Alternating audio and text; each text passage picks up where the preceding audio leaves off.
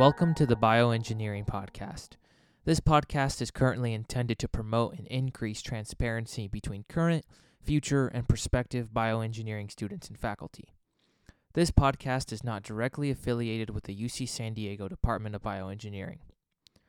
The following is a conversation with UC San Diego bioengineering professor, Dr. Pedro Cabrales.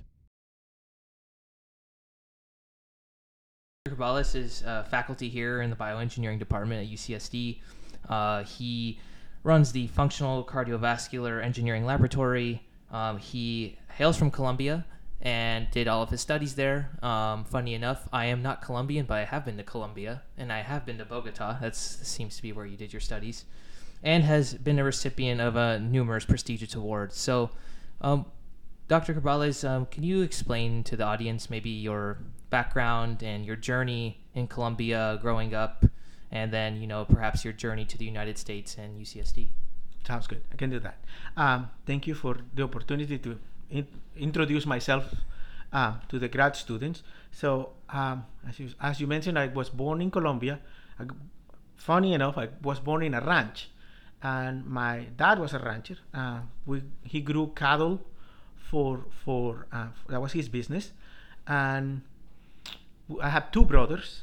My poor mother raised three boys, and we, because there was no access to education in the ranch, we moved to a small city, and there I did my my elementary school and high school. And during that time, my father was kidnapped and killed. Oh, wow. And so because the violence in the area was, it was a huge problem. And he was not the only person that was kidnapped and killed at the time. There was hundreds of people who were kidnapped and killed at the time, including my other uncle.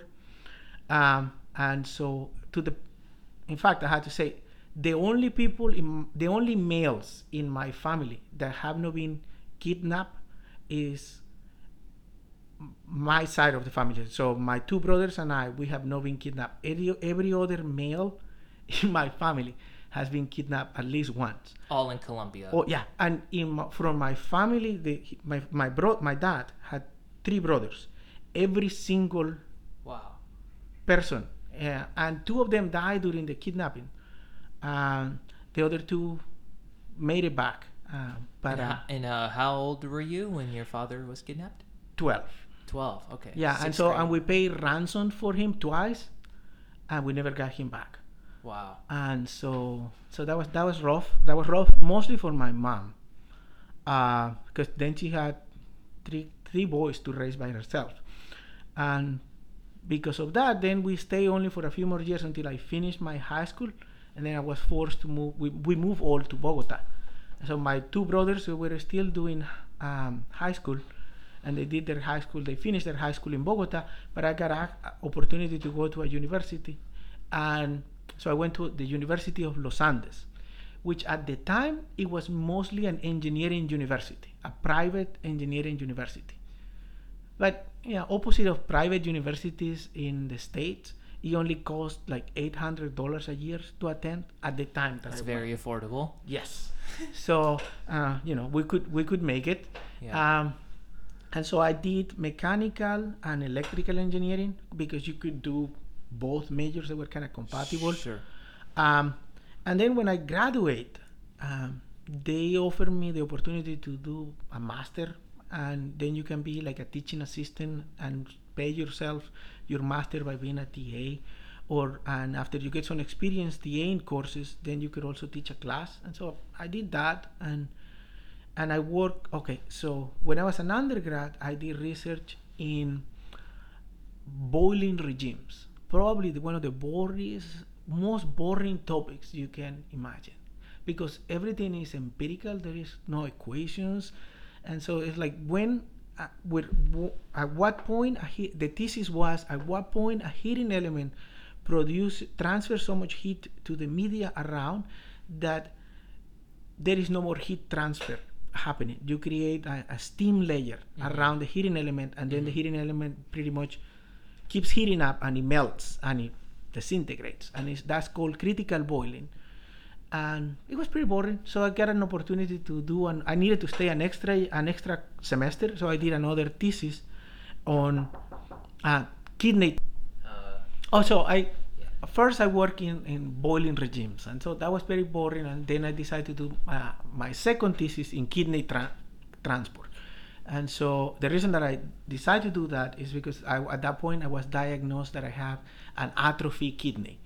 And so I wanted to know what was going to happen to me with my atrophy kidney. So I talked to a professor, and he said, oh yeah, you should do this work in the dialysis unit in a hospital. And I did that, and I worked in the dialysis unit for 6 months and started try to create a model to find how do you define for how long a person is connected to the dialysis machine. At the time, they were only weighing the person, how much is the person weight at the beginning of the session, and after 2 hours they weighed it again, and they say, "Ooh, you lost 2 pounds, and that you need to lose 3 pounds in order to reach your dry weight."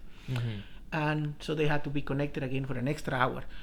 But the doctor said that's very primitive because it doesn't take into account a lot of things. Maybe you can figure something else by measuring metabolites in the blood of the person that are easy to quantify. And so we did the model, we measured many metabolites, and we figured it out that bilirubin was the optimal metabolite to measure, because and bilirubin is what gives the yellow color to the urine. Yes. And so if the dialysis unit is working right, it's removing the bilirubin, that means it's removing the other metabolites that are supposed to be removed. And so that was what I did. And then they offered me to stay doing a master working on a different problem, and the problem was related to modeling abdominal aortic aneurysms.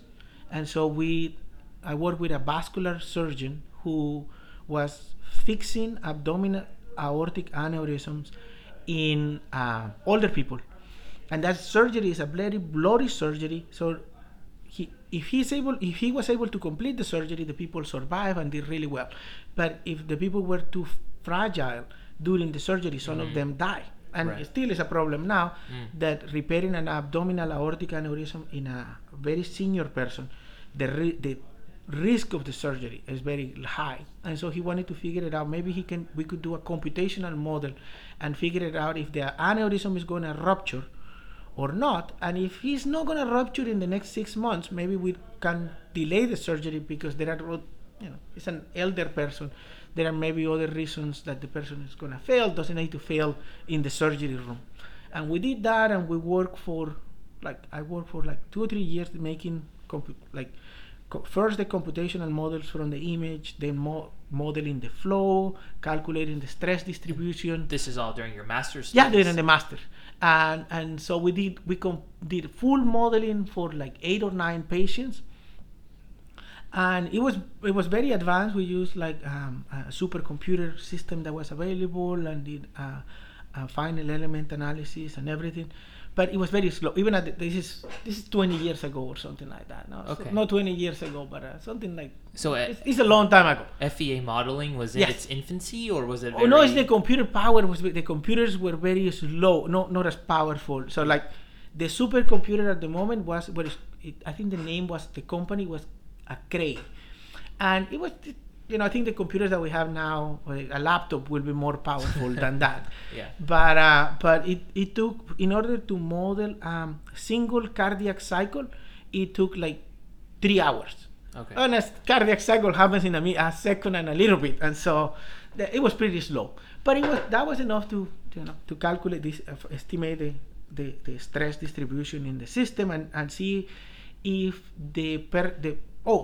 get the stress distribution. And since the model wasn't validated, everybody had to go through surgery because they have met the clinical criteria to get surgery. Right. And so the doctor did the surgery, and the tissues that were removed from the aneurysm, he gave them to me, and then we did tensile tests to see what was the stress that was going to rupture.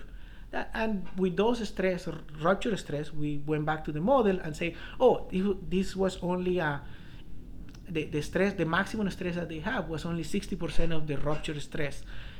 They could have, it was an unnecessary surgery or was a necessary surgery.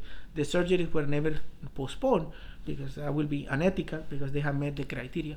But at least it helped to see if what the doctor believed it was his intuition that he could postpone the surgery or not was right or wrong.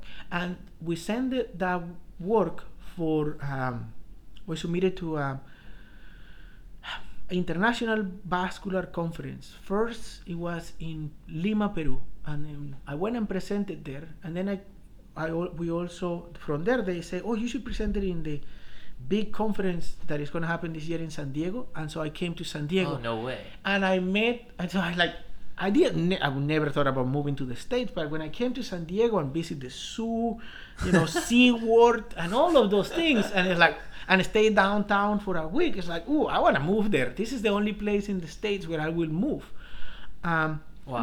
And then I went back to Colombia because I was going to start my PhD there, and the project that they have for me was to make a oxygen carrier. Synthetic oxygen carrier, and it was a project financed by the Colombian government because there was so much violence and people were dying in the jungle, and blood is no kind of viable to be used in the jungle because it needs refrigeration, it doesn't last very long. And so the idea was to make a fully synthetic oxygen carrier, and so we started working on what is called a perfluorocarbon emulsion that can dissolve oxygen. It doesn't bind oxygen like hemoglobin, but dissolves a lot of oxygen. And we did that, for 3 years or 4 years, we worked on making a plant to emulsify the perfluorocarbon. And then the model that we selected to test it was cardiopulmonary bypass in dogs. So we used to prime the cardiopulmonary bypass system with the perfluorocarbon emulsion, and then transfuse that or connect the animal to the CPB circuit and keep the animal alive for like 4 hours. And then the hard part was that I needed to monitor the dogs for like 4 hours afterwards, and sometimes for 12 hours. And it's a dog, so it was. I had a dog at the time, and so it was difficult, but it shows that the material was able to transport oxygen, kept the dogs alive, oxygenate the tissue, and everything. And based on that, the next step to evaluate the formulation was to see if maintain blood flow.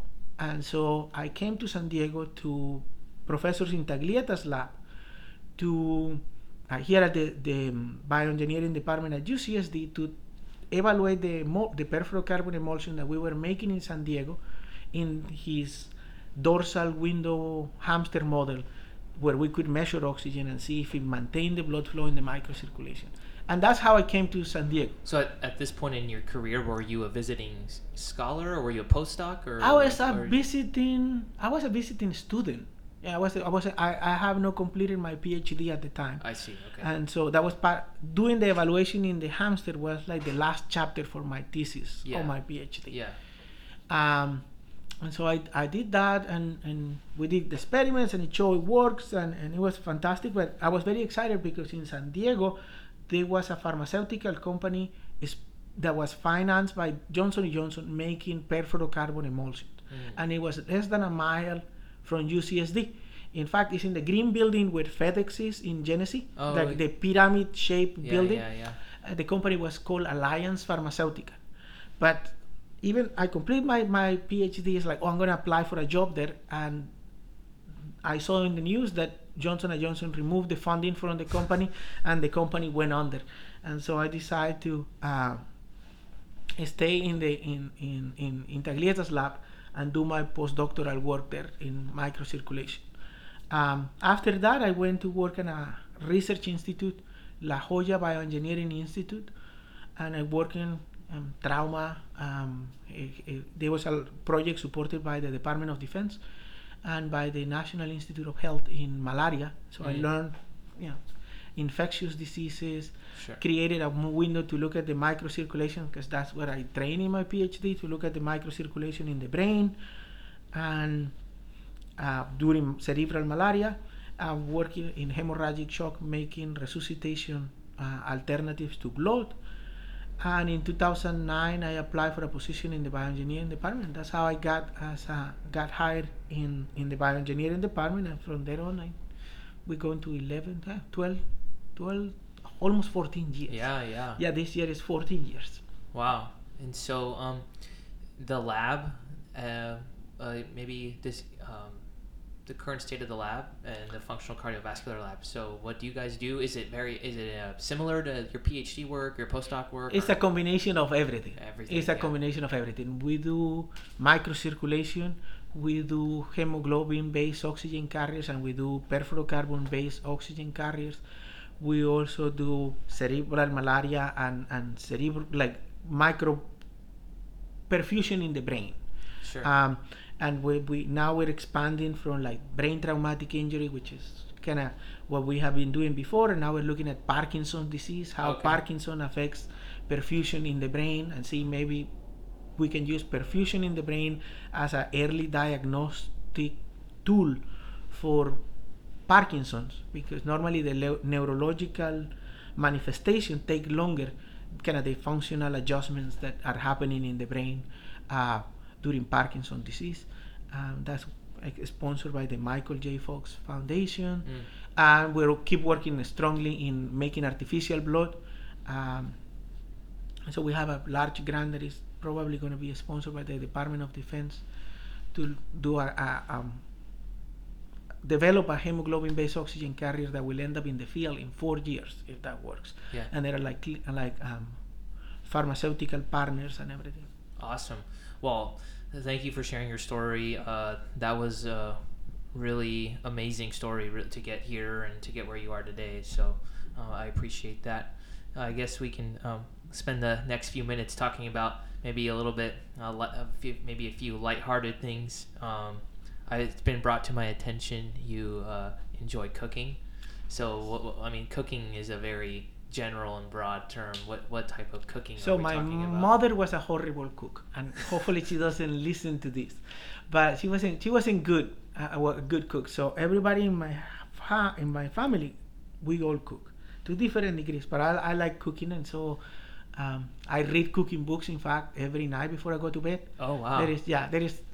My wife prohibited me from buying another cooking book, so now I buy them in Kindle version. And 2 days ago my iPad died, and I almost have a heart attack, even because all my books were gone from that day. But I got one of those problems that the iPads get, that they go into the boot loop. Mm-hmm. Don't get me there. I get hypertensive. Yeah, sure. Just thinking about it. And so, but I read cooking books, and I try to cook like every day, or when my wife lets me. She also cooks, but I try to do most of the cooking. At least I have, for sure, the mornings are mine. I make breakfast for the kids, and they get like 3 items to pick from. Like it could be waffles, it could be pancakes, or it could be eggs. And I take it I take cooking to the limit, and so like I go into stages, and I try to study cooking books from different regions in the world. Not necessarily, nice. Because you can learn from people from what they eat, a lot of that, and so you can learn from Chinese cooking, and all the different regions have different ingredients and preparations. The Middle East, the same thing. The set of basic ingredients are very similar, but how everybody prepares their food, the delivery, is very different, because it depends on what they have available, and the resources that they have available, the weather, and many other things, and what cultural preferences, and so So I have to ask 2 questions. One, do you ever get hungry reading cookbooks at night? No. In fact I don't follow the books. It's like, this is one of the things. I read the book because it's a good distraction. Yeah. But I never follow there are some exceptions, but very few times I follow the recipe of a book. Gotcha. And I try to just branch out for the recipe that I read, and kind of make it my own. Yeah. And there are things that I make multiple times, but I never make it the same way. Gotcha. And so, with this hobby of yours, do you ever see parallels with yourself cooking and perhaps yourself in your career? Oh yeah.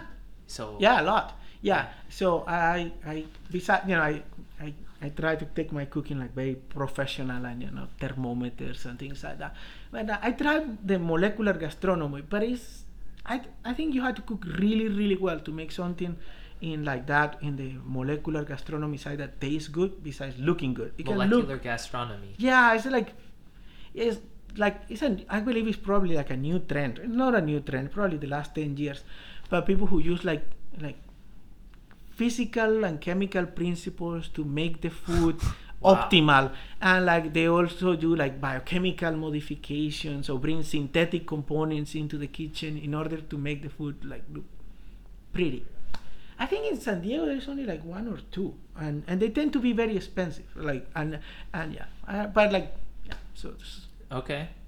Well. But yeah, like I take yeah, I do at home. I make my own bread. I have created my own yeast strain for the bread, like what people call a sourdough. Yeah. But I did it with the apples. We have an apple tree, and the apples have the yeast on the skin, and so I harvest the yeast from the skin and make the yeast to make the bread, and it works. Awesome. I didn't bring the bread, but I bring you a sample of bread. That'd be awesome. Wow. Yeah. Well, that's a perfect segue into the last topic of the day, and that's the best and worst home brews. Once again, it was brought to my attention that you like to brew your own beer or try to brew your own beer. So what has that process been like? When did you start doing that? Do you still do it? Do you enjoy it? Yeah. So now I don't need to get visas to travel because I'm an American citizen. But in 2007, I was going to a conference in Japan, and I went to Los Angeles to get a visa. And in the way back, I was hungry. I was driving back, and I was hungry. I stopped at Pizza Por, I think in Cenitas,